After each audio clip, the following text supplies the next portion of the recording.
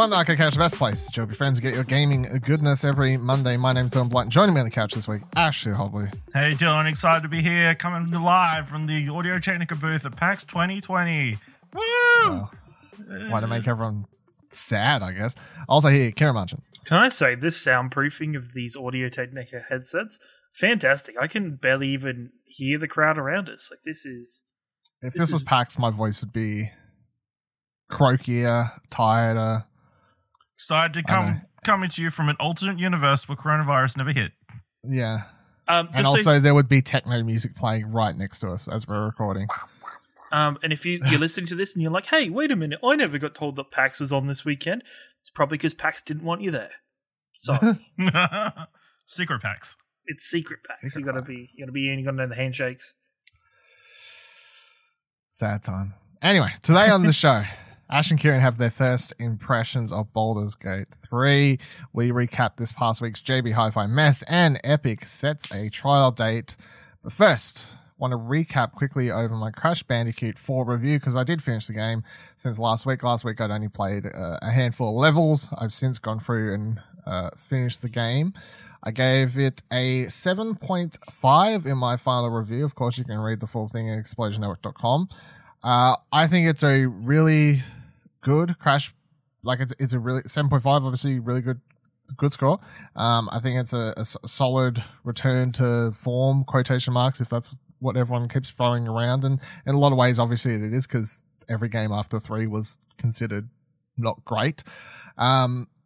This game is actually, I think, the best platforming Crash Bandicoot game. Like, where a lot of people, including myself, have rose-tinted glasses on when looking at the original trilogy, because they weren't actually that good of a platformer, especially when compared to other ones like, of course, Mario and whatever, but they were just beloved if you grew up playing them because of the levels and the characters and the music and all that sort of thing.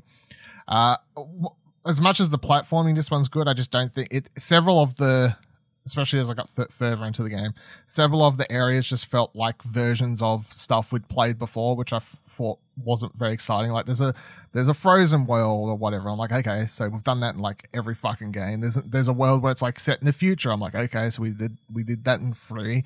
There's like a deserty type thing. I'm like, okay, we did that in 3. Like it feels like a lot of. It wasn't the exact same, but I'm like, it's kind of weird when you're playing with time travel that you could literally go and do anything, and we're still kind of having very safe directions with the overall level design. The Force Awakens approach. Yes, let's just give people what they. But we want to give you what you're used to and what you love. Yeah, we don't want to scare everyone off straight away. So maybe if it sells well, hopefully it sells well, they do a 5th one, they can get out there a bit more. I will say the other thing I do want to note about this game is that, because I think I said last week in my first couple levels, straight away I was like, okay, this game's pretty hard. Like, it's not.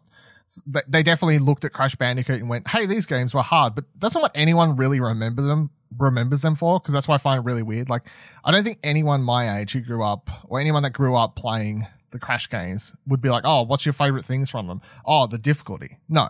That was never a thing. Like, if they were hard when I was a kid, I don't think I ever just noticed, because that was just they were just what they were. Like, I always thought Crash 1 was hard, but 2 and 3 were just whatever. But a lot of people still consider those games kind of hard. Nonetheless, they really fucking doubled down on the difficulty for this game. The last level in this game, and I don't mean the boss level. There's a boss level, but the level before the boss is absolutely insane. It took me 60-something deaths to complete. I've seen some people on Twitter posting it's taken them 200 plus to complete, because it has like a death counter timer, and I can totally understand. It's like the game just goes like, here's a steady kind of incline of difficulty, and then with the last level they're like, hey, we loved Celeste, so let's just give you one level that's very much heavily inspired by some Celeste-esque shit, and here you better figure it out fast or you're never going to complete the game. I'm like, okay. Without spoiling it's basically, it takes all 4 of the mask's powers, which one of them lets you change reality so you can flick things in and out. One of them lets you spin indefinitely. Another one lets you slow down time. And then one of the others lets you like flip yourself gravity up and down type thing. And in the last level, it's like, hey, here's a intense platforming section where you've basically got to jump from one thing to another, jumping into and activating these masks and then using their powers appropriately, just in really fucking quick succession, and good luck, have fun. I'm like, okay, I can see a lot of people getting to this level and just being like, well, that's it for me. I guess I'm not finishing the game, because unlike Celeste, this game doesn't actually have any accessibility options for people to make it any easier at all. So it's GG or go home type thing. But yes, 7.5 all up. I think that if you're a Crash fan, it's good. If you're not a Crash fan, I'd suggest maybe giving this one a go, because it is actually quite a good platformer if you're willing to put up with the difficulty right at the end there.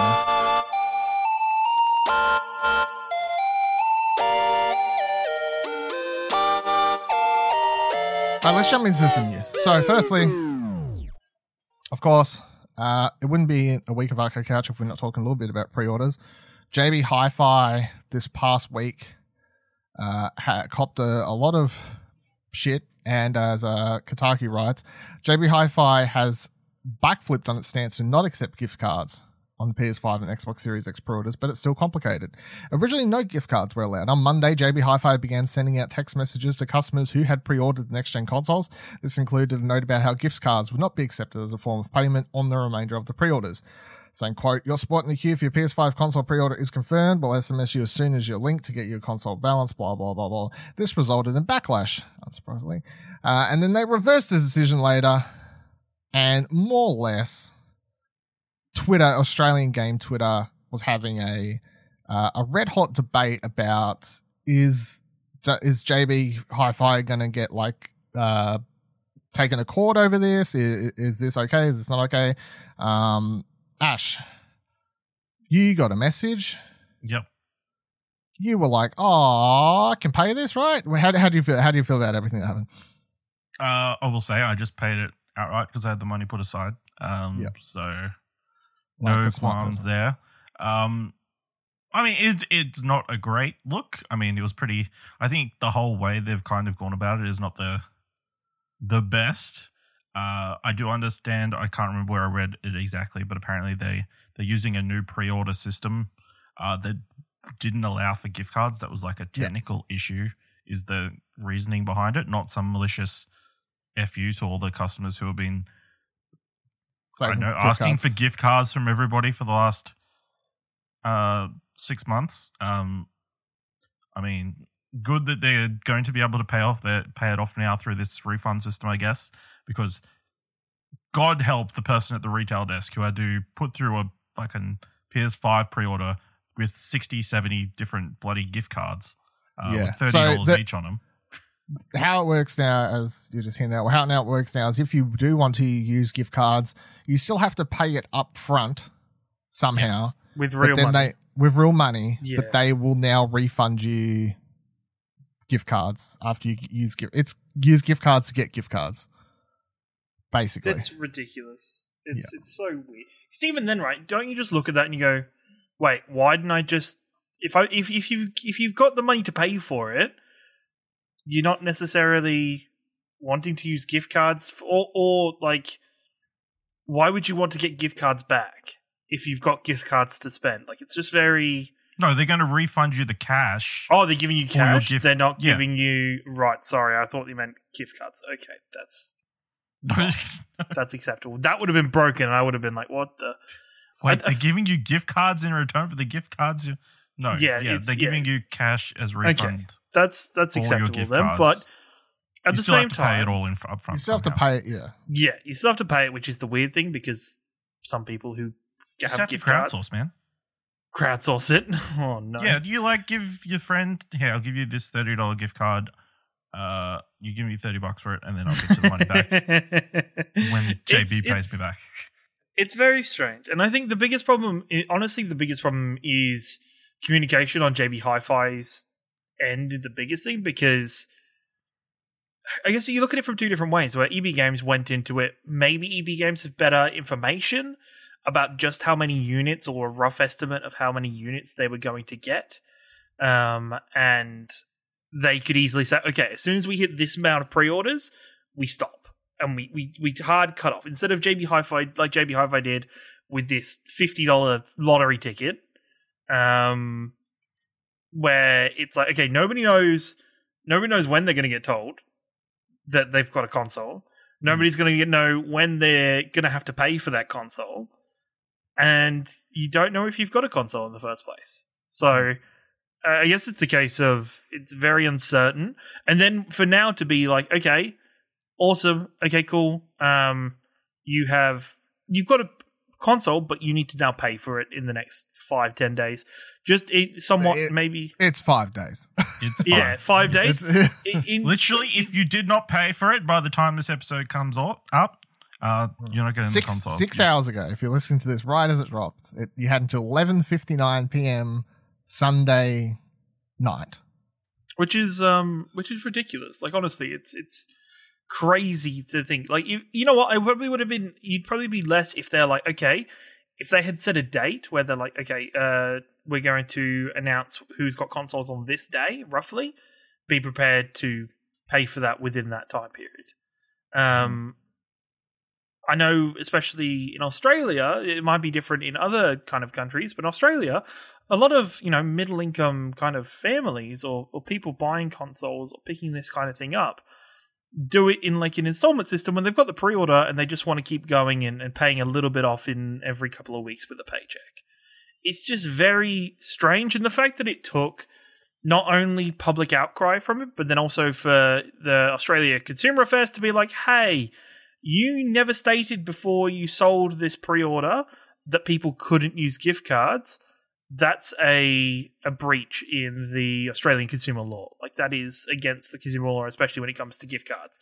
And, I think I read that article and read that information, I think on Kotaku, and then maybe 20 minutes later, there was a JB Hi-Fi article or like an update posted that, hey, we're now accepting gift cards, which is like, all right, you guys have kind of backflipped on that pretty quickly as soon as things got a little bit more serious with it, and you haven't had the total power to kind of stand your ground and force that out. So both of you have pre-orders for Xboxes confirmed now? No, just Ashley. Oh well, as I've got an order, it's been confirmed. Okay. There's no definite. There's nothing 100%. Hey, nothing specifically that says, "Hey, your PS4 5 will be here this date." That's crazy. That's ridiculous. Nothing specifically on the confirmation. That's crazy. So PlayStation. So now it's like, now I'm 100% expecting it. Well, I'd expect it. If you've paid the money, if you've paid the money, I would be like almost livid if I didn't get a launch date. I feel like, so the email after, so I paid off my Xbox, right? So that's, I'm getting my Xbox via JB. And the email, launch day. Yeah, cool. The email looks like a pretty standard, it's like, hey, you're going to be collecting from here.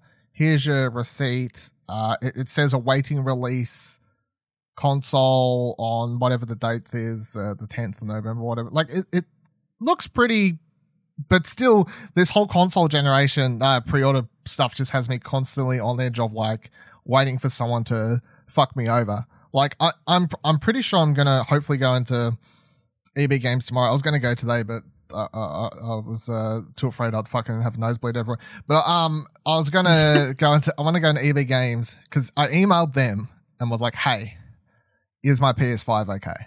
And they replied and said, yes, it is. But then I thought, Target said exactly the same thing about my Xbox, and they fucked me, right? So I'm going to go into store and go, hey, can I put money down more on my pre-order? Yeah. Will you take my money now? And then once I do that, I think then I'll be like, all right, I feel pretty pretty good. I feel safe. EB now. Definitely wouldn't take your money and then not deliver on the thing. No, I feel like EB is actually, as much as they had the worst case of the website crashing or whatever, like I feel like if you've got one for there, they're like the safest. I feel more secure at EB, even with mine, because I got the text message to say, hey, your JB Hi-Fi pre-order sometime 2020. Didn't it say pre-Christmas? No? It said pre-Christmas. It did say pre-Christmas, which, is another, it's over a month. So it's like, it's some point.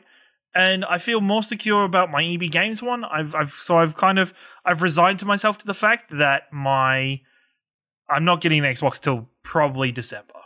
Probably. Wherever I get it. Maybe there's like these random rumors about November 20 there being a second lot of consoles. I think all those messages, because I know there's like when EB Games did their waves, and when Harvey Norman, I remember seeing have dates up. Harvey Norman actually had dates on their websites for the waves, and their second wave was 20th of November or whatever it was. Yes. So I think that maybe JB Hi-Fi just wanted to lock in their launch day stock and was like, hey, you've got launch day. And if everyone else that's either maybe the 20th or maybe the after that, they're still not sure who's who yet. And they're like, you're getting it before Christmas. And then maybe you'll get another message that's like, hey, you're 20th of November. Hey, you're, 3rd of December. Of course. Correct. Some layout like that. Yeah. So because it makes sense to lock in the launch day stock's probably the most important to get out the door. Get that sorted, yeah. It would be, it'll be good as soon as if that is on the books in the next couple of weeks, retailers start coming out and saying, hey, your console should be here around this time. Like just so you've got FYI, so people can prepare to pay for it or pay for it early if they need to. Yeah. Like in my head now, I'm like, okay, so I've got my PlayStation launch day. I'm going to buy the PlayStation and have a week with the PlayStation, and then I don't touch that for like 2 weeks as soon as Cyberpunk comes out, most likely. And then some point after that, I go through all the Xbox stuff that I haven't played on PlayStation. It's just very, it's going to be a long... I know I don't want to go too deep down this rabbit hole because it's a whole thing. But I think the more I thought about, because I think a lot of time we kept looking at these consoles as like, what next-gen games are we playing on them? What next-gen games? Yeah. And the more I've seen people tweeting... People who have their Series X's at the moment, the review units and stuff, those people are all playing old this gen stuff. Yeah. But all of it, at least a lot of it that they're playing and posting about, is all being like upgraded to 60 frames per second and like high resolutions and stuff. And a lot of that does for someone like me who cares about that. And Ash is over there like, who gives a fuck? I know my TV can't handle that. Yeah, it'll explode if I try this. But like a lot of that stuff I am excited about. So the more I see them, less I'm like, maybe I don't care too much. Like maybe my Xbox is going to be like just a lot of there's like old gen stuff. Just upgraded. Mentally for me, there's stuff where I'm like, okay, Assassin's Creed Valhalla, I'm going to save that for when I get my Xbox, and I'll play Valhalla on my Xbox because. And you know what? Probably if it wasn't for the Xbox, I probably wouldn't play Assassin's Creed Valhalla this year because it's not. Why? You can play it on PlayStation. I could play it on PlayStation, but on PlayStation, I know I'm going to play. I think I'm going to try picking up Demon's Souls just because of the fact of how freaking amazing it looked. Even though I don't love those games, I still want to pick that up just to try it. I've got Miles Morales. I'm probably going to play Bugsnax on that console. I'm going to Ratchet & Clank at some point. All the stuff coming up Bugsnax in the last couple of days looks really fun. I'm excited. Nice. Looks like it's going to be the best chill game in the world, and I'm like, it's exactly what I would like every now and then. So, it's going to be an interesting November/December whenever people get their stuff. Yeah. And all the stuff about Xbox is really exciting. It's because that's and I say that just because that's what we've heard the most about. Yes. Other than the PlayStation teardown that happened this week, yes. We don't really know that much. Well, we are 4 weeks away from the Xbox, like, as of recording. We're recording this on Saturday. It's the 10th today, so, like, we're literally a month away. To put it into perspective of how close that next generation is, you can almost taste it. I'm getting excited, I'll say. Definitely, especially when people are talking about things like, even like, they're talking about the extent that these games are running so much better on these consoles, where it's like, good. Excellent. I'm glad that there is actual, like, these consoles now have the ability to improve the old games. It always felt weird that you'd put in an old PlayStation 2 game in the consoles that were PS3 and it would just not run it any better. And you'd be like, okay, you're still just emulating rather than. As I tweeted the other day because I kept seeing saw someone post footage of Jedi Fallen Order running at 60 frames per second, and I was just straight away like, oh, Bloodborne at 60 frames per second. That's please, summoning circle. All right, so that's the last thing I'll say in JB Hi-Fi. That one last comment I was trying to say was, I've seen a lot of people get angry and they're like, "What? I pre-ordered it. Now they tell me I don't have launch day." I'm surprised the amount of people did not even read the fine print. And I get if you're trying to quickly pre-order, but even then, wouldn't you have read I'm pretty sure it said the fine print in your receipt or whatever. After you ordered it, you could still read on your page where it says, "Hey, you've basically just brought a lottery ticket." Spot in a queue. Yes.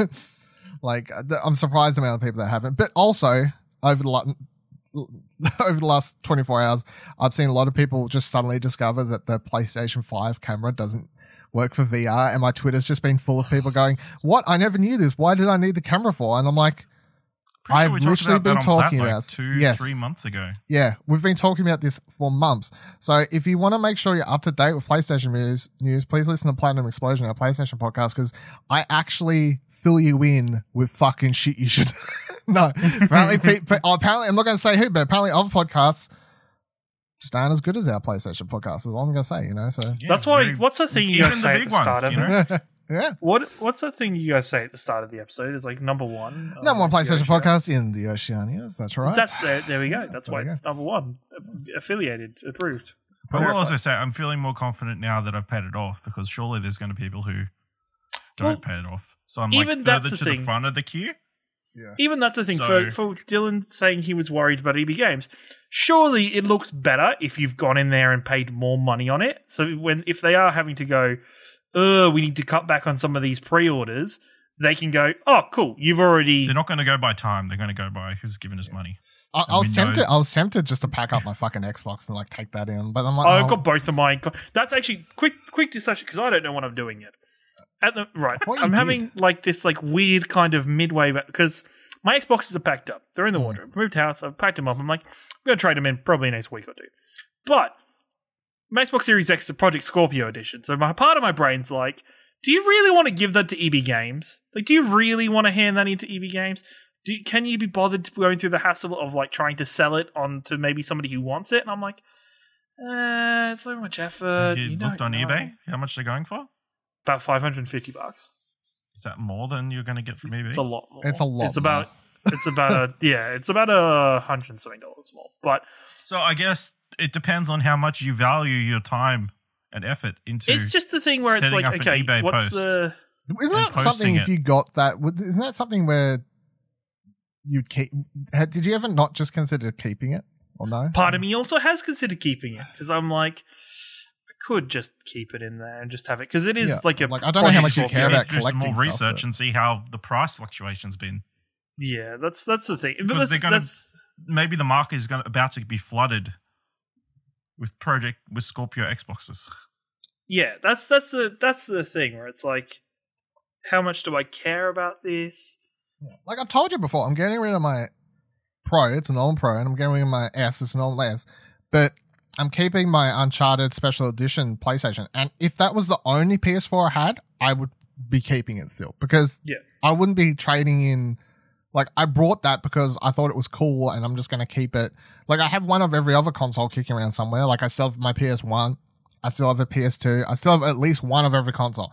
I'm never going to use them. I'm not keeping them and pretending I'm going to use them, because I know a lot of people keep the consoles and they're like, I'm going to use this one day. No, they're just things that look cool, and if I can ever have them set up on a shelf or something, that they're just collectibles to sit. They might as well be toys, but yeah. Okay. All right. And you've added food for thought. Food for thought, they say. Yeah. I'm really glad we helped you come to this decision. Yeah, that's fine. I'm glad the listeners stayed in and tuned in. Hey, if you want a Project Scorpio, if you want a Project Scorpio Xbox Series X, slide into my DMs. Oh, against the terms and the conditions of this podcast, to be selling things in the show. Crap. I like how I just realized that a lot of the past month of this show is just a lot of us just discussing on air what things we should be selling, or how we're trading and dealing for next gen consoles. Yeah, and it's quite fun. Yeah. Anyway, so now you can you can file this podcast under finance. Yeah, it's true. Yeah, that's 100%. Yeah, how Go morons manage their money.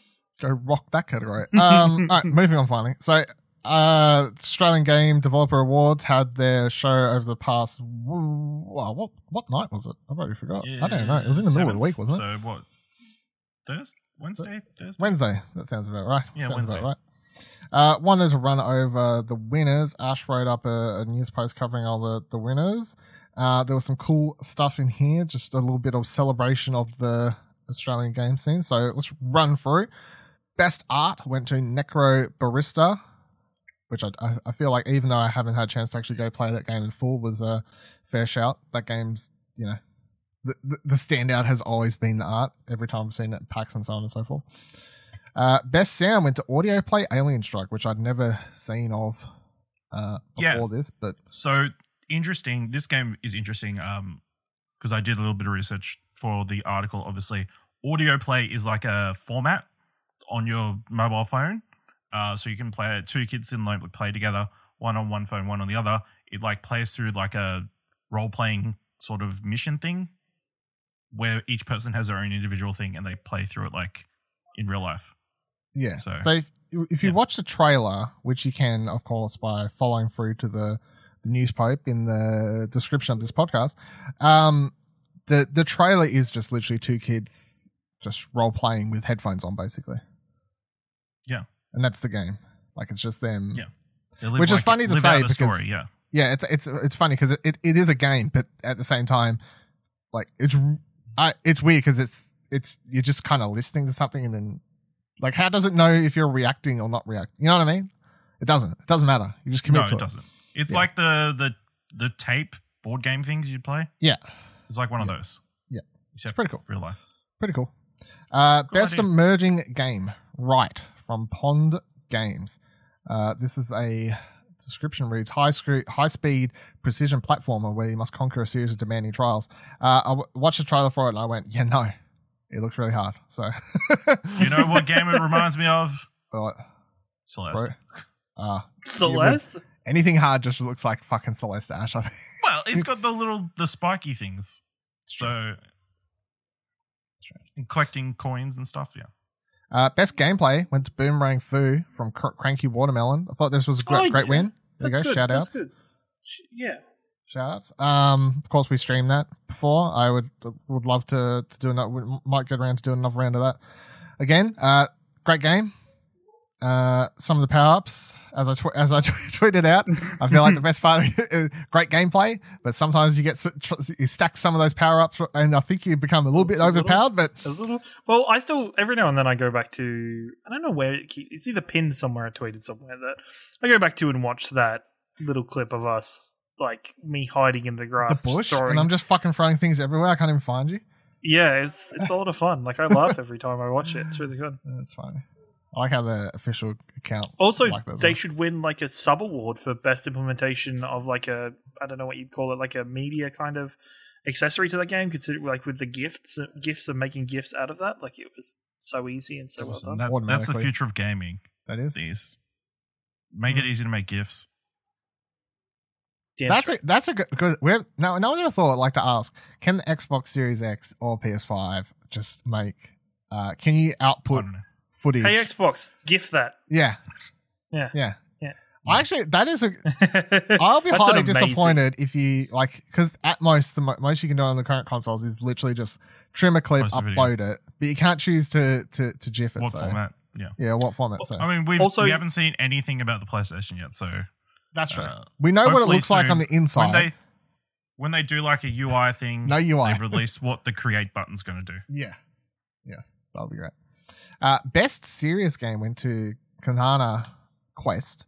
Kana Quest, sorry. It's a puzzle game that teaches you how to read Japanese hiragana? Hiragana. Got him. 10 out of 10. Smashed it.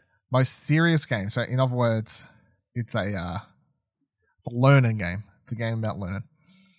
Best AR/VR game went to Shooty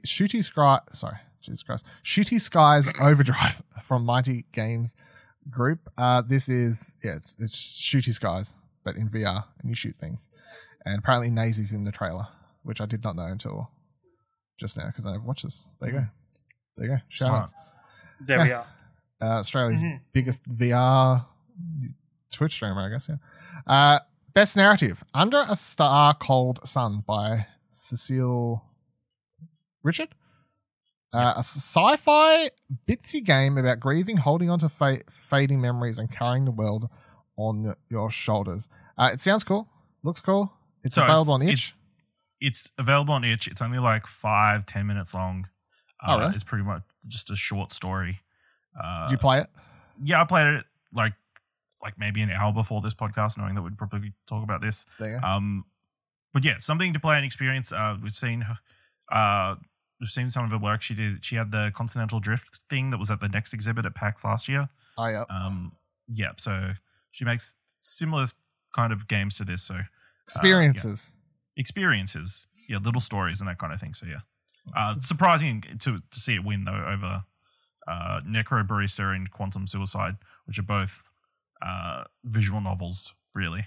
Well, I mean, I haven't played. Well, no, hold on. I've played Necro Barista. I've played Quantum Suicide. I haven't finished either. But maybe they're as a whole, their narrative isn't as solid as, you know. You're saying this is only 5 to 10 minutes, but is it 5 to 10 minutes that's rock solid? You know, like it's a every minute counts. Yeah, yeah. Every frame matters. Yeah, yeah. So kind of. I didn't know it was that short. So that. It moves up the list. Well, guys, let's stop recording. You play the game. Yeah. I was like, let's everybody pause. If I knew it was only 5 minutes, I might have played it before I recorded as well. Best music went to Right from Pond Games. Right is a high-speed precision platformer. Got him. Love it. Best mobile game. Crossy Road Castle. From Hipster Wow. Crossy Road winning at 10 out of 10s everywhere. Is this the one that was at PAX last year or is it a different one? I don't remember. This is a different one. Different. Yeah, so this one's on Apple Arcade. So yeah. I don't know if I've played this one. I feel like I've played several Crossy Road games, but I don't know if I played this one. I know they had one on show at PAX last year that was a multiplayer one, so maybe I don't remember. Best ongoing game went to World of Tanks for Wargaming in Sydney here. This is quite funny to see because you forget that there's a big wargaming, big World of Tanks dev team located in within Australia, I guess. Yeah. Yeah. I knew someone that used to be into that game back when the manager of my local Guff used to be fucking. I was going to say when you went to Guff. Yeah, it's fucking obsessed with it when it came out. He tried to get me to play it, and I could not get into it. No. You were like, do I have to hit creeps in the tanks? And yeah, I was like, what do I do? No. He's like, no, it was one of those things. He always tried to get me to play it, but he never liked League of Legends either. So my middle ground when I game with him is we both come to terms on Battlefield. So that was our. Okay. We could be friends there. And then Game of the Year went to Moving Out by SMG Studio. So of course, Moving Out is the co-op game, obviously inspired by Overcooked to some degree, where you got to team up to move furniture. I only ever played the demo. I haven't actually played the full game yet, but it's quite ridiculous. You can chuck fucking furniture out windows, break glass. It's fun. Yeah. Yeah. I know. Watching the highlight reels in the broadcast, that game gets pretty hectic and a bit more crazy. In the further levels. Yeah. Yeah. Not just houses, you know. It didn't have online co-op, so not that I believe. It shot the bed there as far as if it did, I reckon I would have picked it up launch day and been like, okay, someone play this with me, you know, like, well, probably fucking Buddy Watson, but there was like he would have been fucking nagging me to play it. I'll tell you what, in like the next 12, 24 months, so many online co-op games. Too many. Couch co-op games are going to take a huge hit, you know. True. Seeing as nobody can go to each other's couches. Yeah. Wow. And then some of the other awards where Studio of the Year went to League of Geeks. I think they've won last couple of years. So they did Armello, the animal which I have played. Game. I have played, and I didn't love it, but it's kind of cool. Rising Star Award went to Meredith Hall and Jared Fakar Nicole. Yeah, I think I'm saying that right, aren't I? I'm looking at you for help, Ash, but thank you. I miss this award. Bail him out. Bail him out. The Rising Star Award honors those who have made significant contributions to Australian games industry in the past 1 to 5 years. They've become invaluable members to the community and show great talent in their field, constantly working to facilitate better game community. So I knew who Meredith was because she works at Film Victoria. Well, she has for the last couple of years or whatever it was. And before then, she was working at I can't remember, one of the VR. She was doing like PR for one of the VR things. I did not know who Jared was, but obviously deserving of the award. I can't hype him up. I'm sorry. I don't know. I try my best. Congratulations though. There you go. Game Connect Award. Game Connect Award. Yeah. Ella McIntyre? Yep. Yeah, surely. Each year, the GCAP would like to provide an award that is closely linked to the GCAP theme. This year's award is for an individual or individuals within the industry who have forged a path not only for themselves, but others within the industry and provided connections to ensure success both personally and professionally. Congratulations, Ella. And then the last award was the Adam Lankman? Okay. Yep. Award went to Jane Truna Turner. The Adam Lankman Award, excellence in the industry, honors an individual or individuals who have helped the game industry advance to a better place, either through facilitating a better game community from within or reaching outside the industry to advocate for video games. Congratulations to Jane Turner. Okay, so that's the what's it called awards? I meant to blank. Sorry. Great job, everyone. Australian Game Developers solid Awards. showing. Yeah, great night. I don't know if they put the stream up to rewatch, but obviously Jordan Renker. Yeah, see now you've had to Ratakowski. Yeah, hosted the event. Quite an amusing show, to say the least. Well, if you've ever watched her stream, yeah, it's a fucking meme. Yeah, there was a lot of time in the Matrix, and also a time riding a wish dragon. And she also cut to Twitter with people's red carpet looks for the event. Yes, Yes, and the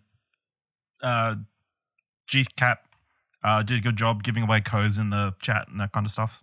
So I think it was like 1,500 concurrents at one point. So yeah, pretty solid. I was at work, so or else I would have watched it properly. So I only opened up quickly to see a couple. I think I turned it on to see the Matrix thing happening in between things. So I didn't actually get to see any of the proper show, but I was like, sure, this is a great hosting gig. But no, it's a good award show. Obviously, I found it interesting, kind of annoying, I guess, for some people who didn't live in Sydney. I guess you missed out. It would have been in Melbourne. It would have been. Was it Melbourne? Yeah, it would have been part of. It's normally part of Melbourne International Game Weeks. Okay, yeah, but I don't know if they would have done it in Sydney this year. I don't know. Anyway, obviously, COVID fucked everyone. Is my point? Obviously, yes, that's the main theme. Yeah, that's the main point. A lot of people getting dressed up, having Zoom calls and whatever. I saw lots of people posting Twitter pictures of them having Zoom calls with their colleagues or whatever. Which I'm like, oh, that's cool, but also sad. Obviously, if you work in the Australian games industry, this is probably one of the events you would look forward to every year, and obviously, it's a bummer that a lot of people didn't actually get together. Much a lot of us who obviously go to PAX every year posting around like this would have been our week of once a year where we all here at the Audio Technica booth. Once a year where you catch up with people or whatever. So I guess it's like a similar sort of thing. So yeah, sad but nonetheless. All right, so. I'm sorry, I completely zoned out for a second because I fucking opened a Kotaku. I'll tell you what, no offense to Kotaku, but also offense to Kotaku. I mean, I know it's not their fault. It's whoever does their fucking website design, but they have these autoplay fucking videos and it drives me up the fucking wall. Like, I don't even know where one's playing at the moment. Where's the sound coming from? I'm leaving this on. All right, I found it. Fuck these things. Also, this article I'm about to read is about Riot Games shutting down, right? Which is serious. And I'll talk about that for a second. But why the fuck is the video that this deemed that should be played in the browser here for Tetris Effect? Like, I don't see the connecting. Well, at factor. least it's Tetris Effect. I've got one for a Mitsubishi hybrid car. Okay, but yeah, is that an ad? But So what's the on video after that? I've got underneath is God of War, 35 minutes of gameplay. Ooh. So how do they decide these things? This Probably based on auto-generated. I Yeah. don't know. Anyway, all right. So we got a couple news stories that are actually serious. So let's get in. So firstly, Kotaku writes, Riot's Australia office and the Oceanic Pro League is shutting down. Riot Games, makers of games such as League of Legends, Valorant, and Legends of Runeterra, has announced the closure of the Australian operations. The news immediately spread like wildfire among the local League of Legends scene, which has built up around the Oceanic Pro League, the professional circuit for League of Legends in Australia. Not long after professional casters, teams, and players began subtweeting about the news, Riot confirmed that Oceanic Pro League was being dissolved, saying, quote, "So today we're announcing this dissolution of the OPL and the closure of Riot's Sydney office as it primarily focused on operating the league." Riot said in the post, the closure comes after a year after Riot began downsizing the OPL, and Riot directly said that the Australian market was no longer sufficient to support the OPL financially. Quote, "Unfortunately, despite the best efforts of our team and players, the OPL has not met our goals for the league, and we do not believe that the market is currently able to support a professional league. Australia would still have a competitive lifeline in league, with OCE being added to the LCS from 2021 onwards," saying, quote, beginning with the 2021 season, we are adding OCE to the competitive territory for LCS, so OCE players will no longer take an import slot on LCS rosters. So that's like the one little gleaming light of good news, I guess, for people who are trying to still play League of Legends professionally within the Australia's, now that they are Australia's getting an actual seat on the LCS table, I guess. But obviously, sad to see this go down. I wouldn't say that I'm. So wait, what? As someone who doesn't know much about the league scene, what does that mean that they've got a seat at the LCE? So we're going to have our own. I mean, it says, so they say we are adding OCE to the competitive territory for the LCS. So they'll know. So as it says there, no longer take an import slot on the LCS rosters. So I think previously. So LCS teams can just have. Australian players can now play in the LCS yes. as well as Australian teams. Yes. Be viable and available to try and get into LCS as a spot. So now they can get.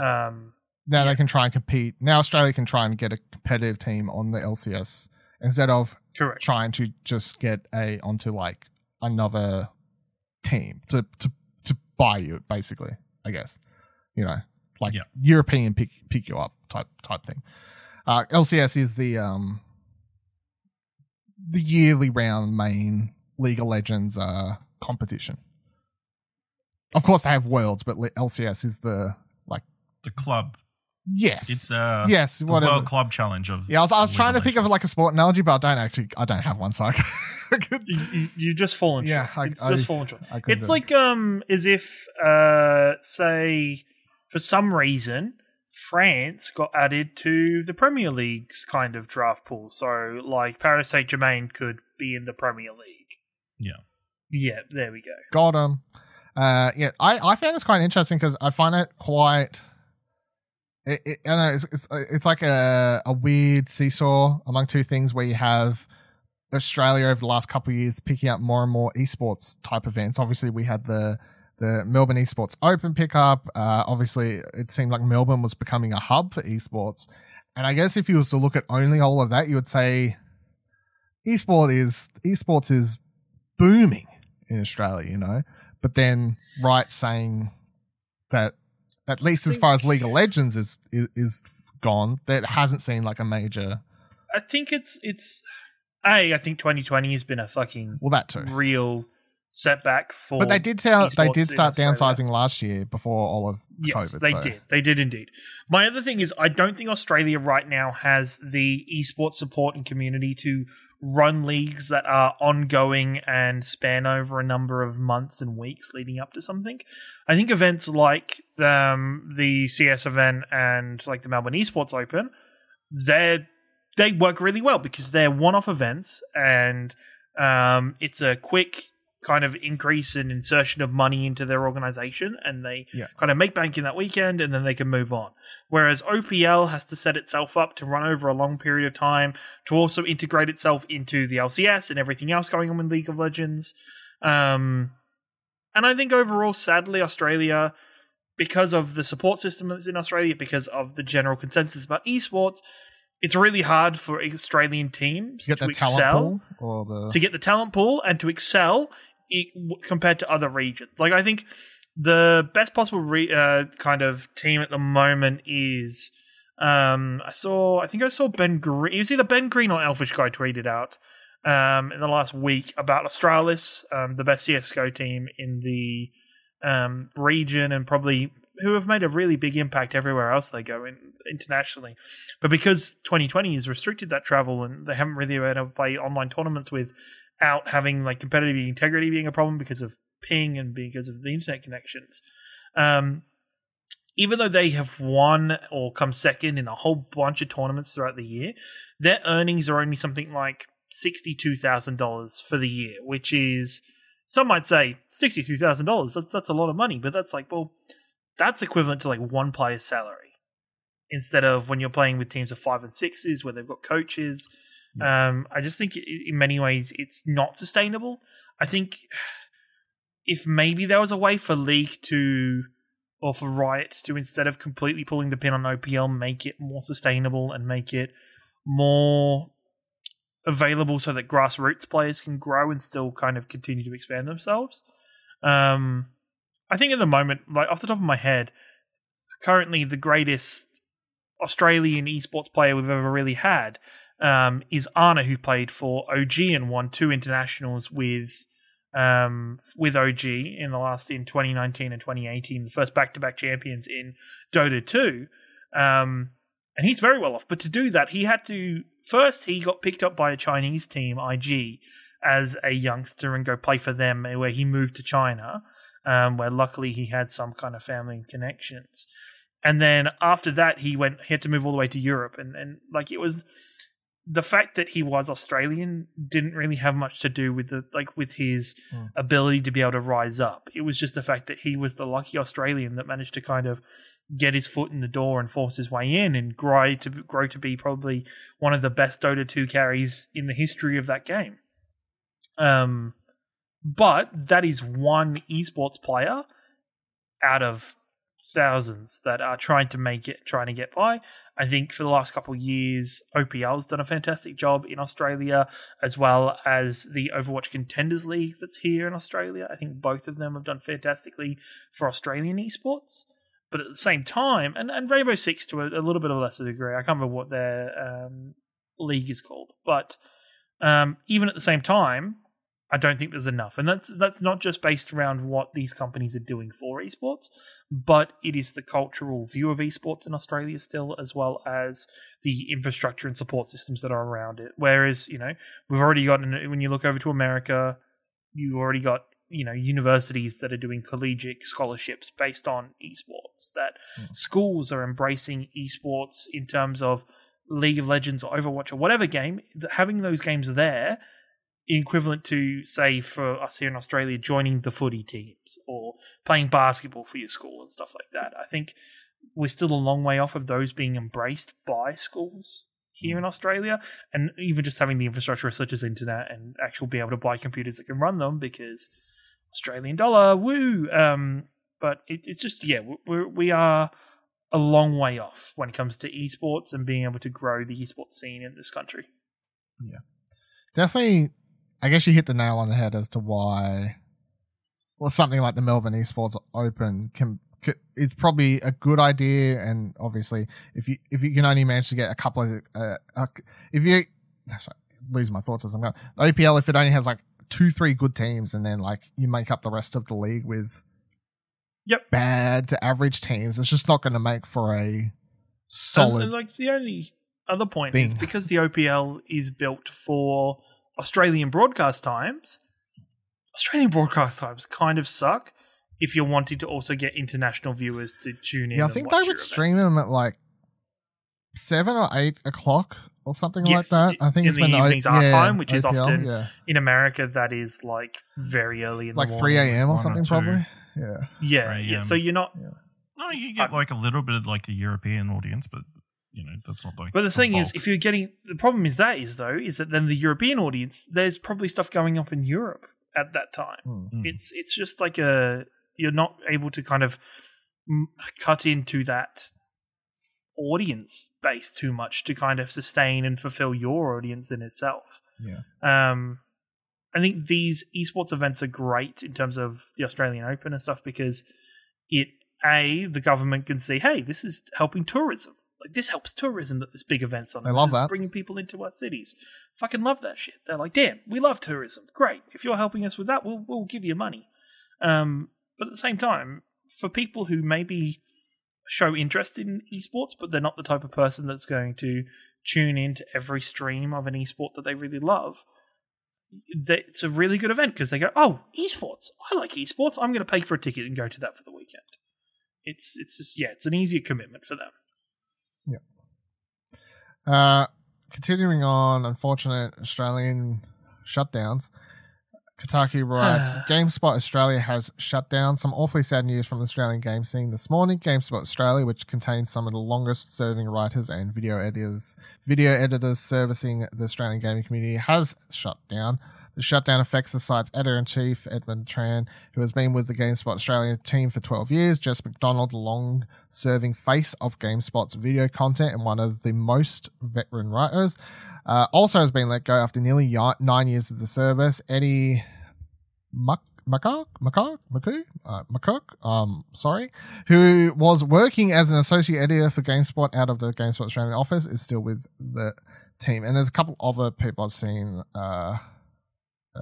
James, mental blanking on his last name, but who writes news there. I know I've seen him say he's kept his job. Both were frequent faces in the Australian games community and made regular appearances hosting panels and shows at GameSpot's theatre during PAX Australia. McDonald, Tran, the remainder of the GameSpot Australia staff and writers, and those who have written for them before have always been incredibly gracious and hardworking throughout the years. The site's coverage of R18 Plus campaign in the early 2000s was of huge help in getting the classification regime changed, and they've continued to periodically break stories and cover events for as long as I've been in the industry.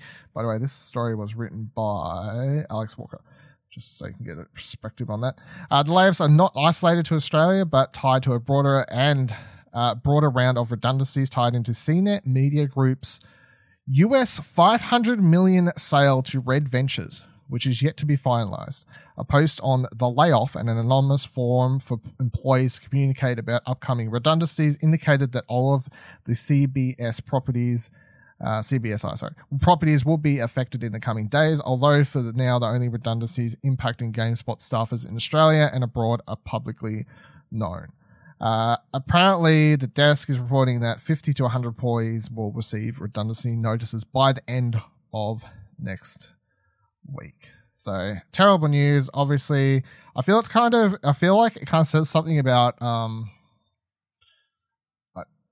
like we've done this podcast. We're about to hit 100 episodes, and within that 100 episodes, we have two topics have come up: GameSpot Australia shut down, Gameform Australia shut down. There might have been something else, but you know what I mean. Like, didn't IGN Australia is still going? They're still going, but they've only ever been a team of 3 or 4 people. Like it's tiny. But you know, I think like just thinking about the fact that so many of the big wigs, quote unquote, have like unfortunately shut down within the 100 episodes of this show. Just to put that in like perspective of like a time frame, it kind of feels sad. I think what you're trying to say is we killed off Gameform and GameSpot Australia. Is that what you're trying to say?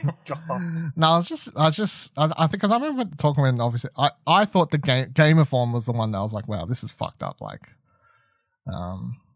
if any I thought could have survived, you know, because even the Gameformer team wasn't that big in Australia. So I remember when that happened, I was like, wow, this is insane. But then GameSpot Australia, and I wouldn't have expected this either because I thought, and really I don't know fucking anything. So take what I'm saying with like very small grain of salt, but like obviously just from a outside looking in type thing, I thought the GameSpot was chugging along just fine. You know what I mean? Like you never like their content. I feel like in a world where people they were pretty up to date. They had video. They did lots of great hits. I thought I saw someone tweeting around how they apparently do lots of hits, but not enough hits. And it's like if they don't do enough hits, then what is enough hits to survive doing games journalism in the year 2020 or 2021? Like sad. Well, if you're a company that is like a worldwide company that is looking to downsize, it makes most sense to get rid of things that are more specific, like a team in Australia, a team in New Zealand, a team that caters specifically to that audience, and cut back to just being the broadest possible message for everything. You know what I mean? I do, but I don't like it as an excuse because it's... No, I don't like it. I don't like it, but I can understand the reasoning behind it. It's not great, but a shame that we don't have a GameStop Australia site, but there are a lot of other smaller Australian sites that provide similar content.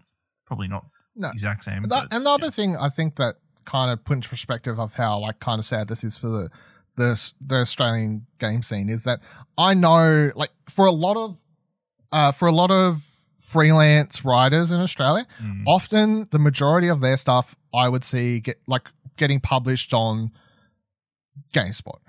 Like that was the big outlet that was left, apparently with a freelance budget to get people's work to publish. And obviously Edmund Tran was the editor there that was doing all this stuff, and I'd see his name come up a lot, and a lot of people were speaking high praise of him following this and how they gave him their start and whatever else. So with this gone, I'm really like...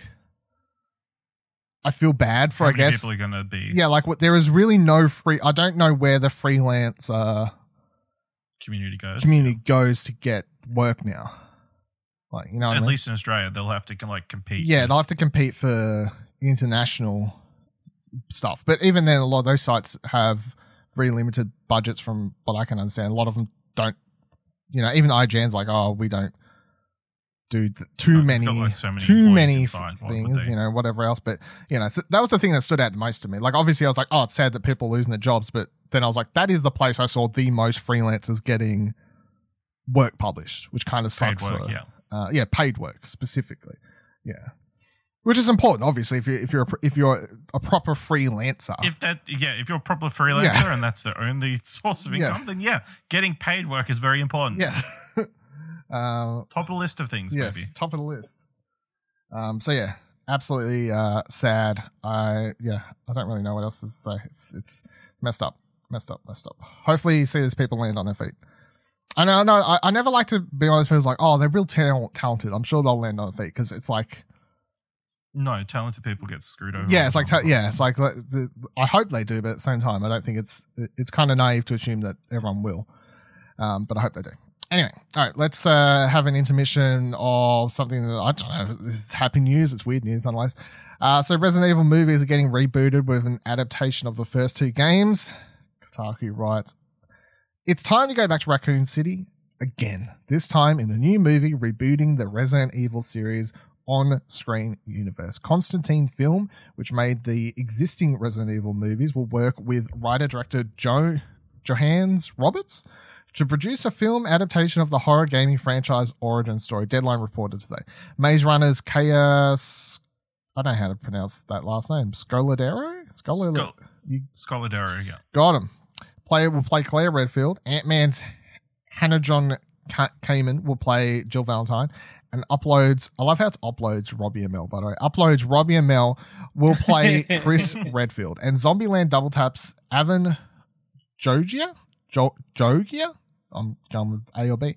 Will play Leon Kennedy. The project also reportedly has Neil McDonough of Yellowstone. Come on. Cast as William. Is that really his last name? William Birkin. Mm-hmm. I never knew that character's last name. Anyway, Tom Hooper of the Umbrella Academy will be playing Hopper. Albert Wesker. There you go. Sorry, what did I say? Tom Hopper. Tom Hopper? What did I say? Hooper. Hooper? Yeah, go on. Say it. Hoop has 2 O's. Yeah, not 2 P's. I think Tom Hooper's a real person. So, Probably. quote from Roberts. With this movie, I really want to go back to the original first 2 games and recreate the terrifying visual experience I had when I first played them, whilst at the same time telling a grounded human story about a small dying American town that feels both relatable and relevant to today's audience.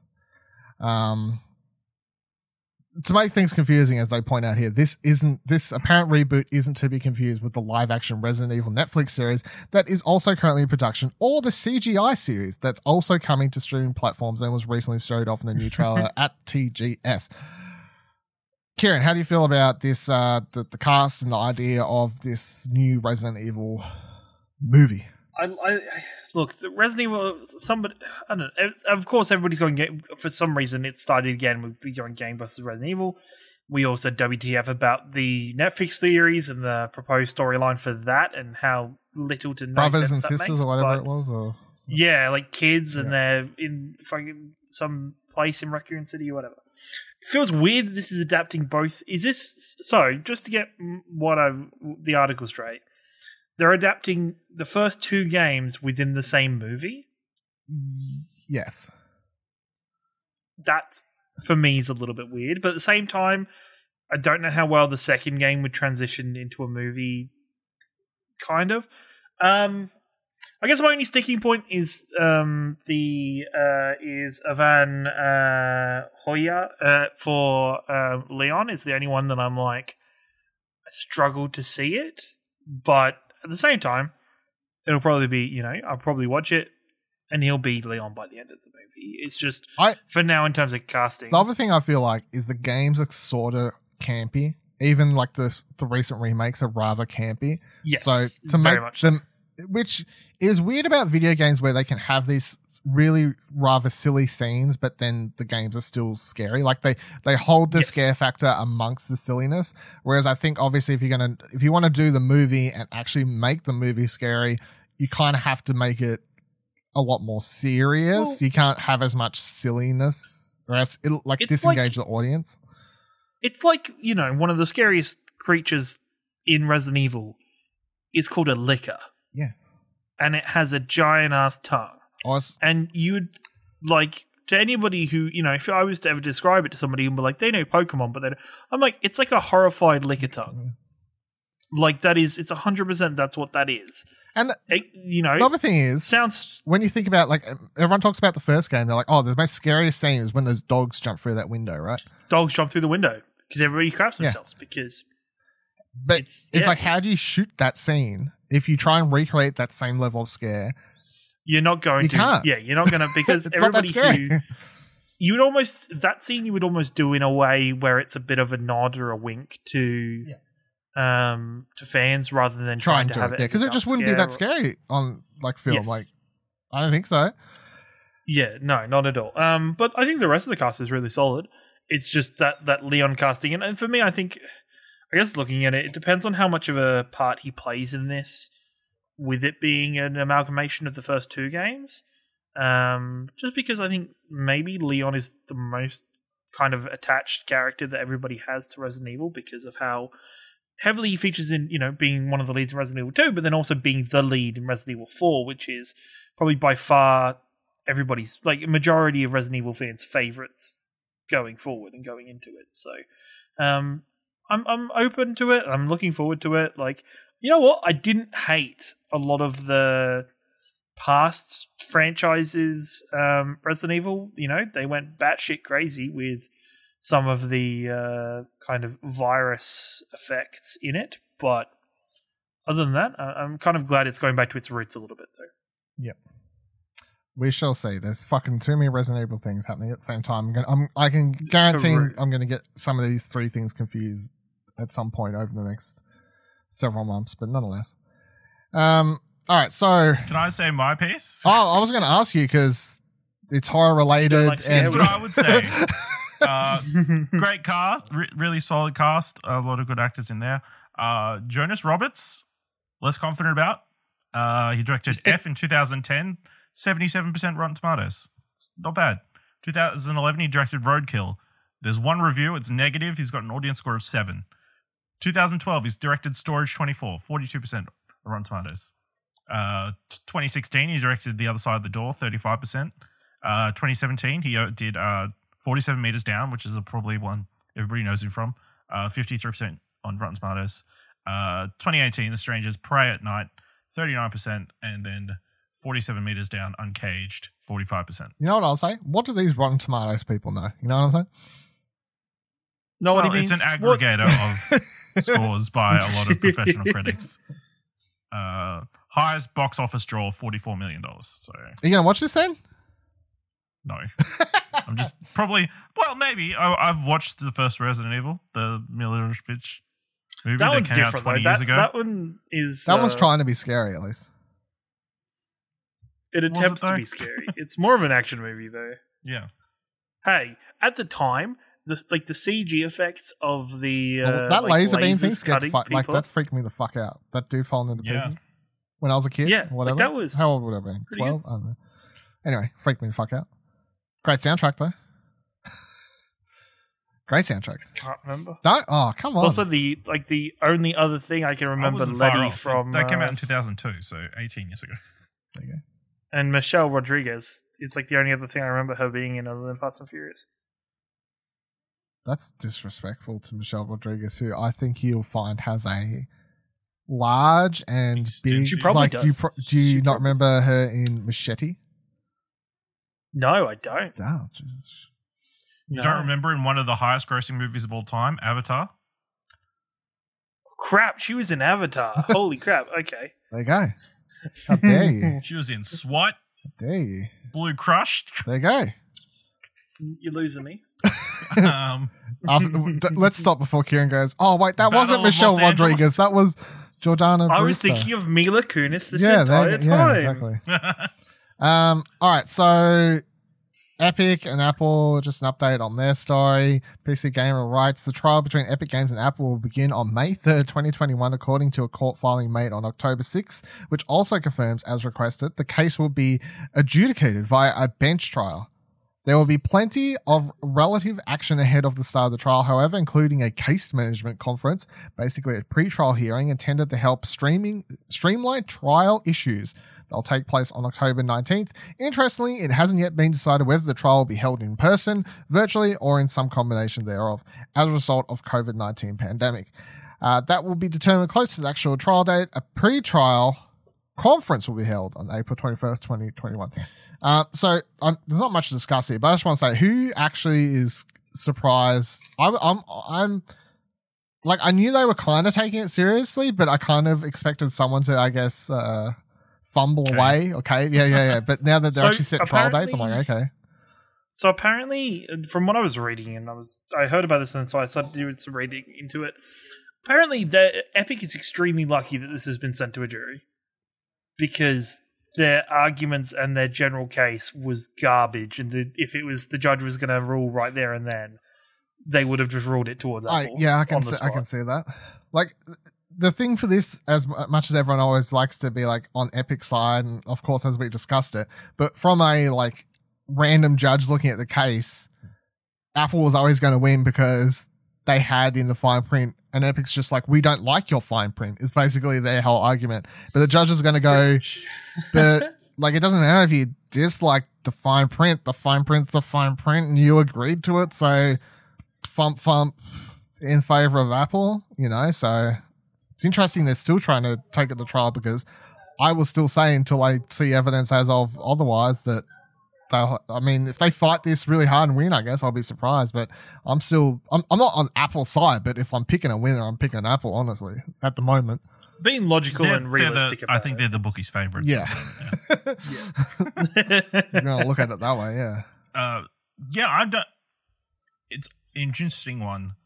Whether it's, again, Epic was just hoping Apple would cave and change their terms and services, or whether is Epic trying to make a bigger move? Like, are they looking to get legislation changed? I think that's to what they're trying. Stop Apple. I think they're trying to get the legislate.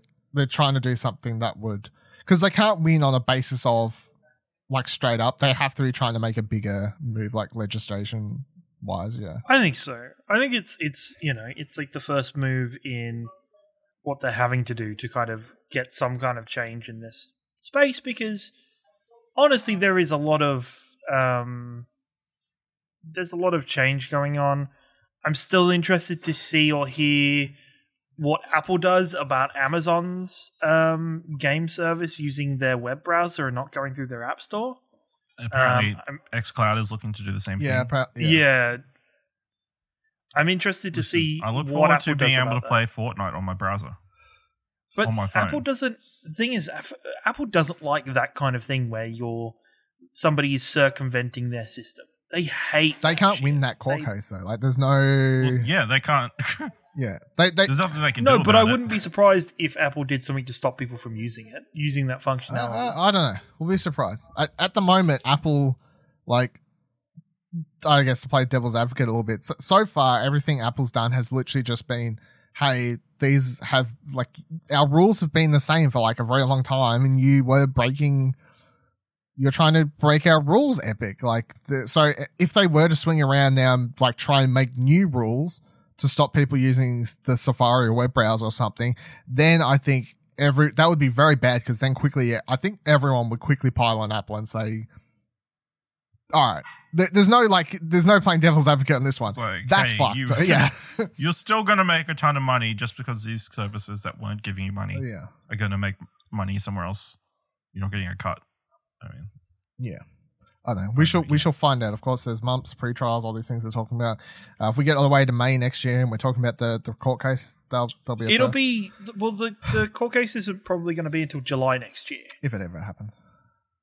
Yeah, so they'll have first things, and then they'll delay it for another month, month or two, and then they'll keep delaying it. If they don't win, they'll take it up the Court of Appeals. Yeah, exactly. Okay? Yeah, it's not a long journey ahead of it. We need to find out what are these Supreme Justices' opinions on this matter. During the America has enough to deal with over the next 6 months. You know what I'm saying? Like, get Roe v. Wade, Apple versus Epic. Yeah. That joke works better in America. I'm looking forward to the inevitable documentary on all this. All right, last news story for this week is just another little bit of an update one, but I found quite funny. But Amazon shuts down Crucible only 5 months after its launch. Writes Kotaku. Amazon has struggled to break into video game development for a while, and the released then unreleased nature of Crucible was a perfect example.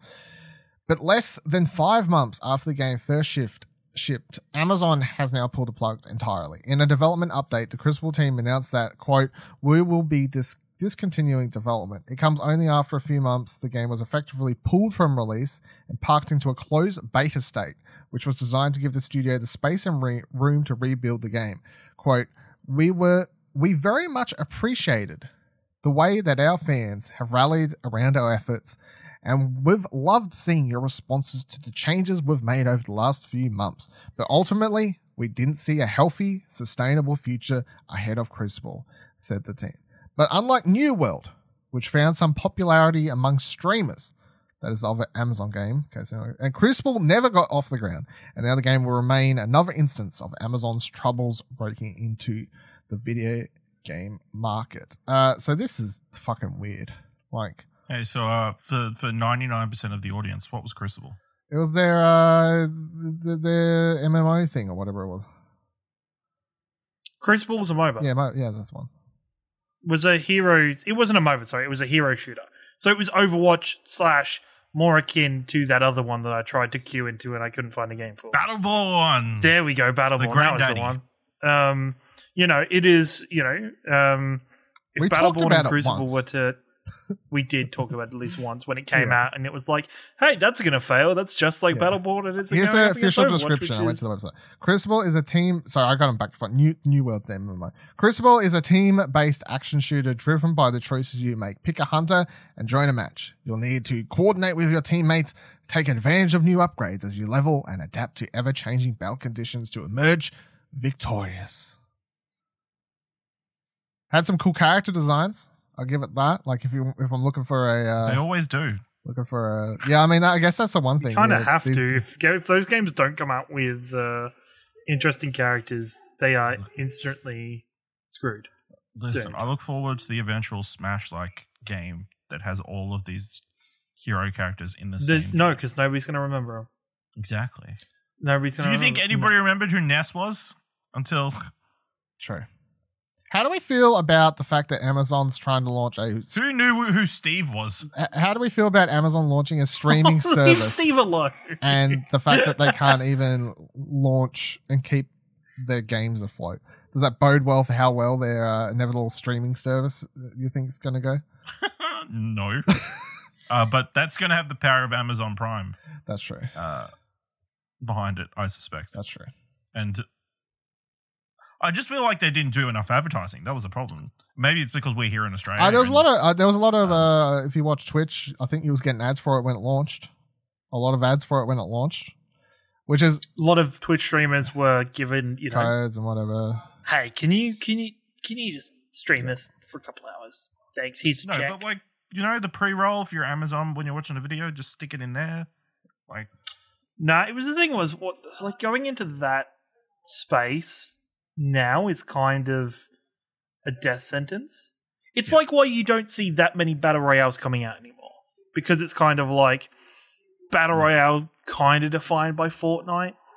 Like right. it's Warzone's made its own little niche There's in there. three. You got Fortnite, you got Apex, you got Warzone. There's like Spellbreak. And Spellbreak sometimes, now has you a niche. There's a group small playing niche, cult yeah. following for for Battlegrounds still, And there's but it's some like, people why? still holding.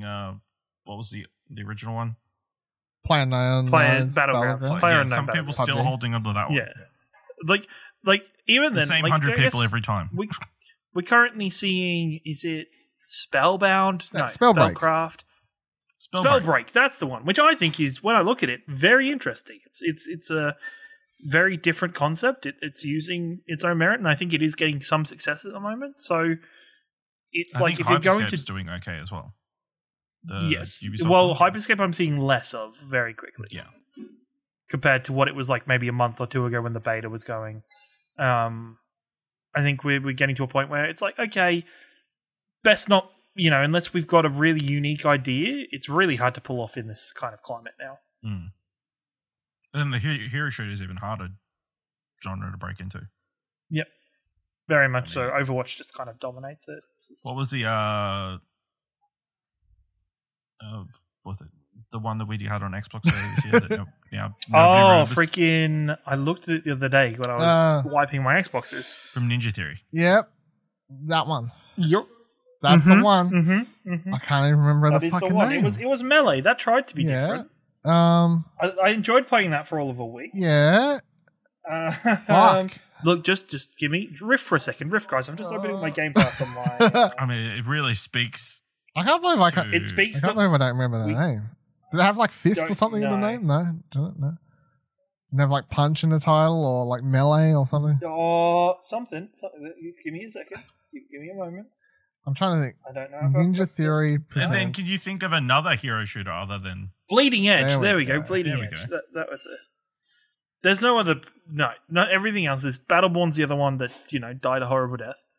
Well, another hero shooter that actually does well. Apex Legends. That isn't a hero shooter though. That's kind of It's a hybrid, between- but I mean, it's literally the only other one. it still that- does well. Yeah. but it does well. But at the same time, it's like there was what was Unreal That never the did- Unreal that never Tournament did version, well. the That Quake never version, did Quake well. Champion, which never did anything. Rainbow Six, Yeah, Siege. there you go. Yeah. Siege is, Yeah. but the thing is, Siege is like night and day too. Yeah, but I mean, like, if you want to So- compare, these are all very different games, but that's obviously why they're successful in their own holes. Apex, Overwatch, and Rainbow Six. They're all hero shooters. They're all very different from one Yes. another. And that's why they're all hero shooters that are Yeah. working, because they've all got their own little pocket of gamers, because they're all different. Yeah. and So they're if you crap. try and put out an Overwatch clone, it's just not going to work. The way you put out a Zelda clone, you'll find an audience. Yeah. exactly. There you go. Because Because you're not Zelda- reliant on there being an audience to play it. And also, people aren't still playing. Like, if they're playing the Zeldas, they've probably either finished it and Yeah. they're playing it. For They're like, the where's another 10th one? time Give still. me another one. Yeah, whereas Overwatch is like it doesn't have that there's finite no ending. kind of gaming. That's the problem with the game. Yeah, it's just you can just keep going. Shut up. Hey, I got myself out of it. Not gonna lie, I've kind of been playing it a little bit last couple of days. It's almost a year. Okay. I love the idea get that of you chip going an entire soon. year without like drifting back into Overwatch, and then right as new consoles are coming out and everything's getting excited, you like get hooked back up by fucking Overwatch. Well, no. I've only been dabbling it as like I don't plan on playing ranked or anything. It's like I've been watching Dota 2 esports again, which is very ironic considering the last time I seriously played Dota or cared about Dota, I was living in this house. Ooh. And then 3 years later, I moved back and I instantly start watching Something Dota about the again. house. Is like, it's like, okay, I'm like regenerating or whatever it is. Regenerating. There we go. Regenerate. No, it's not that Regressing. word. Regressing. That's the one. That's the big word. Regressing. Regenerating. Anyway, that'll do it for the news.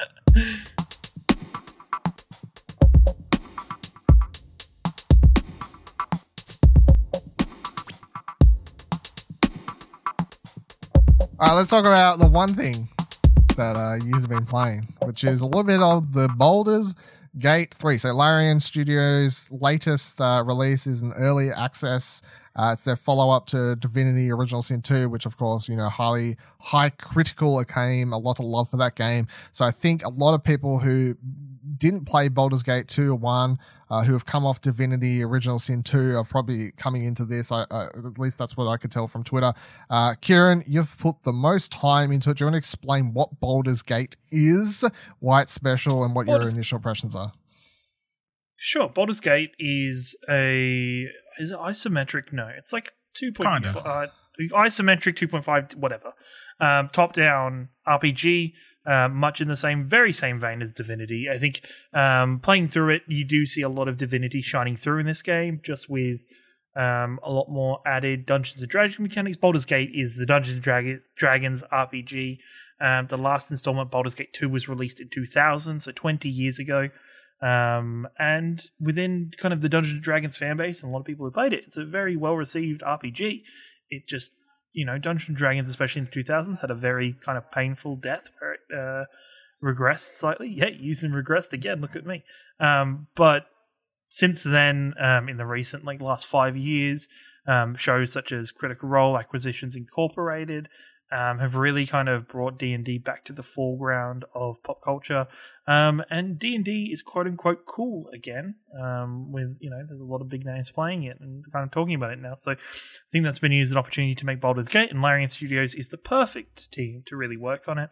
Baldur's Gate gives you a Dungeons & Dragons adventure where you create your character in maybe my favorite character creator in all of video games. It's very detailed. It captures a lot of the essence and the passion that's put into D&D character creation. At the moment, there is only a limited amount. I think there's only 6 classes and maybe 9 races off the top of my head, maybe 10 races so, yeah. To play. There's only a couple subclasses for each of the classes to pick from at the moment. But there's a lot of customization to it, a lot of building your own characters. That is fantastic, and it's a great role-playing experience where, much like your Dragon Ages is probably the modern version of this. You are adventuring through a grand fantasy world, collecting party members and kind of gathering people together. It has complete multiplayer, so you can play through the whole thing with 2 players. When you play, instead of in the single player mode, you would have 3 companions with you. In this mode, you would have 2 companions, but each of you, 1 companion each, and you're each responsible just for your own companion, really, in terms of fighting and gameplay. I think this game's fantastic. I think this, even though it's released in early access, there's a reason this is in early access and this wasn't released, because if this was released like this, there'd definitely be problems. There'd be a lot of it's almost like Bethesda quality of, it looks really good, it looks amazing, but there's just a lot of graphical bugs and character models where the mouths don't move and characters just not appearing or being half sunken into the ground or just things being stuck on the screen. But at the moment, so about a month out, it was said, hey, we're gonna put this game out in early access. Still have to pay you $90 on Steam, but you only get access to the first 20 hours of the game and the first act. I have played through the first maybe 5-6 hours twice, one single player and one multiplayer, and there's a lot of diversity to this game. There is this awesome randomness to this game because of how dice rolls are incorporated. Everything is done on dice, just like Dungeons and Dragons. You don't have to do any math or anything, it just does it in the background. But all the damage that your character does, how well you achieve a task or a choice, is all based on dice rolls. So even though, comparing it to, say, your Mass Effects or your Dragon Ages, where okay, my Paragon score is really high, so if I make a Paragon choice, it's going to work no matter what. I could be like, okay, my rogue, his charisma is really high and he has a persuasion skill, but doesn't mean I'm instantly going to succeed at it, and I can fuck that up. Choices are either obvious, where you get a big dice roll kind of pop up and you roll the dice, or other checks are more passively done, like perception checks, where you're kind of seeing what information your character takes in around you is actually done through kind of just a little symbol appears above your head, and it tells you if you pass or fail, and it shows you what you it'll reveal extra things like a hidden button or different information about the map. I think this game does a fantastic job at integrating Dungeons & Dragons in a video game format. I think, Dungeons & Dragons, the beauty of it is how limitless and how unrestricted that game is. So in terms of bringing that into video games where, let's be honest, it is restrictive because you're restricted by the gaming code. You're restricted by what somebody's already typed in, by what's generated in the game. For them to bring that into this game in such a way is really good. The multiplayer has a long way to go, but at the same time, I think it's got the most potential. In terms of the story, you're still treated like there's only one character, but you're not tethered to each other. You can go around making your own choices and interacting not only with other NPCs in the world, but also each other's characters. There's moments where you talk to each other and have discussions. I think it's fantastic. Like I'm super excited to keep playing and keep diving into it. I think the character models look fantastic in this game. I think hasn't been a character I've looked at yet and said, hey, that's a sucky character model, or that's something that's been done in 20 seconds, but somebody had, not 20 seconds, but very quickly compared to some more detailed characters in the game. It's the environments are pretty to look at. There's interesting things where, you randomly walk into an area and you see a little kid randomly walking towards some water and you're like, oh, okay. And they're singing, and it's just, all of a sudden, of course, you're walking into trying to save this kid from some harpies as they're trying to lure him into the ocean to kill him. And you're like, well, this is a random event, but it captures the essence of Dungeons & Dragons, where these random things can happen, where it's like, oh, do you want to go exploring this random set of ruins that are here? You can if you want to. Like, it's completely up to you, and some really random things happen inside that ruin or inside that dungeon, but you don't have to go and do it. It's completely optional, and it's just done in a way that feels so much more expansive. And it's not like, you don't walk up to Quest Giver and say, hi, Quest Giver, can you please give me a quest, sir? And the Quest Giver goes, yes, I certainly can. Go over to there and pick up this object and then bring it back to me. Jolly good. There's a lot more kind of free-flowing storytelling and giving you the opportunity to go and help or go do things and explore the world for yourself and make up your own mind what you're going to do. So I'm absolutely loving it. The two different characters I'm playing a fighter and a rogue. There is enough kind of variability. There is enough of the D&D aspects in this game that, for me, I think this game's absolutely awesome, and I'm really happy with it so far. Ash, how much have you played? What's your impressions? Yeah, I think I've put like maybe 2-3 hours in.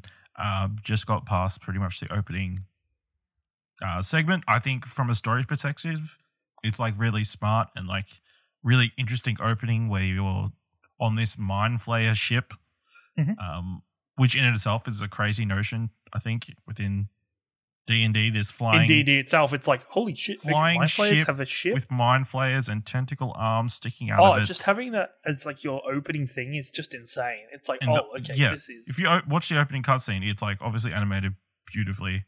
It's amazing. And the thing is, you get this mind flayer tadpole gets stuck in your eye, into your brain. And that's the reason behind your party sort of getting together.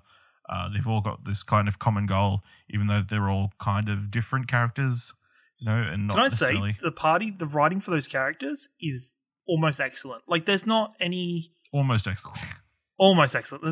But there's no predictable archetype kind of characters in terms of RPGs where you're going to be like, okay, I'm going to get the lawful straight man that just wants to be good. And it's like, normally in games you get like a party and half your party are good guys.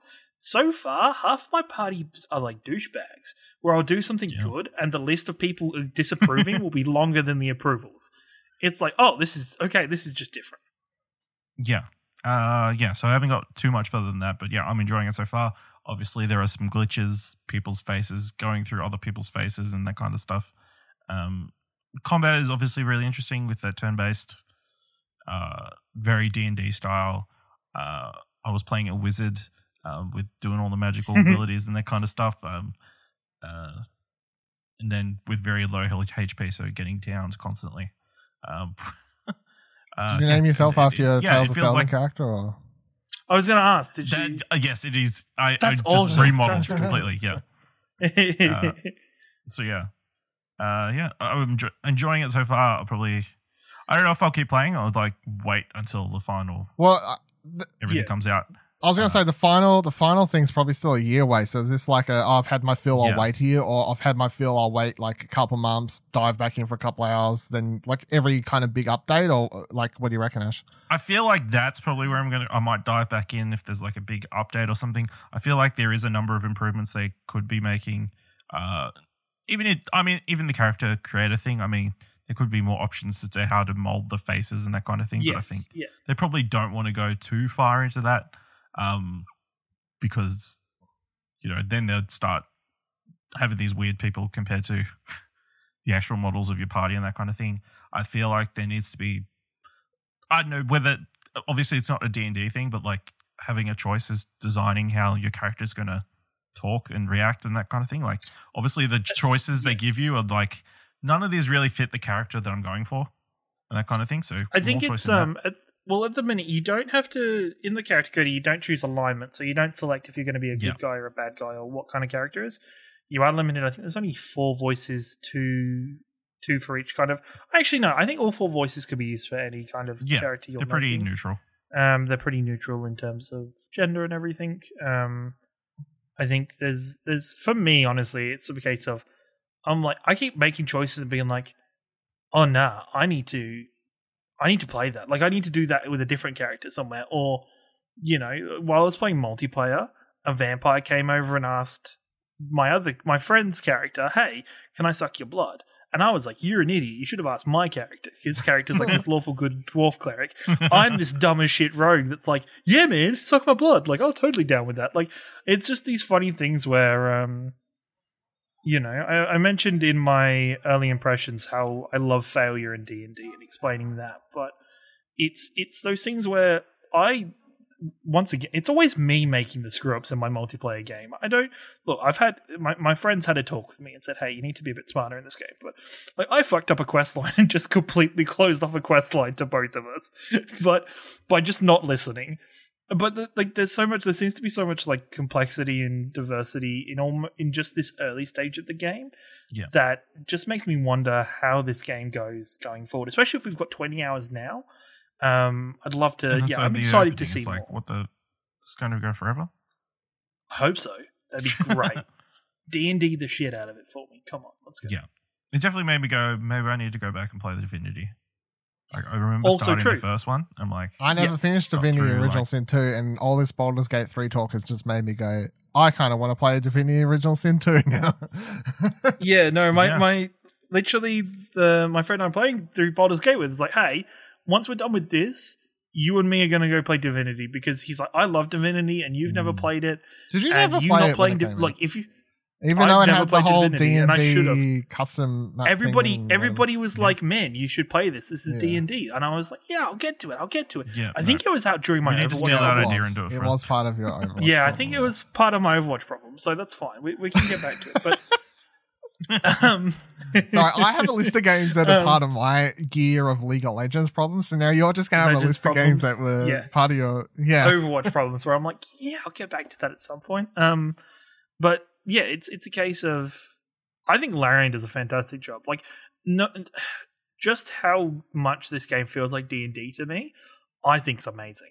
Like, I honestly am so impressed with it feeling like D&D. Like, there's times where you're like, it's an RPG like D&D, where I'm like, but is it like D&D? Like, is it really? And oftentimes it's no. So how much this incorporates and relies on the fact of it's D&D, where you're like, cool. Like, this is exactly what I wanted. Like, more, characters hating me because a dice roll accidentally screwed up and it just didn't work. And I'd be like, okay.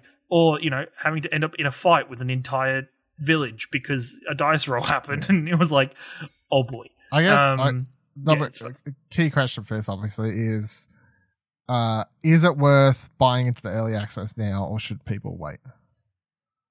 I think it's based, for me, it's personal preference. I'm extremely glad I bought it during early access because I think more people playing this gives Larian more feedback on how to improve the game.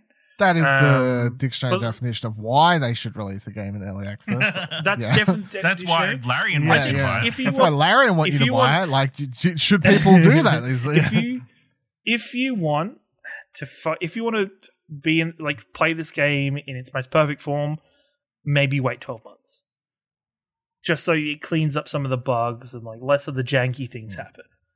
But if you love Dungeons & Dragons, or if you love RPGs, or if you love Divinity, I would jump in and play this now, because I think the story's awesome, the character creations are awesome, there's so much to do. I think playing it with a friend is really fun. Like, I would love for one day for there to be like, your whole party can just be your characters. Go. Like, that's just a 4-player game. I think that'd be a lot of fun. I would be surprised if that's not something that'll be updated before definitely. The full release. Yeah, definitely. It's fun, and also you can pat dogs in it. There you go. You've sold it. So patting dogs. That's a plus. It's the most important thing in 2020. What do you reckon, Ash? It is. Buy or wait?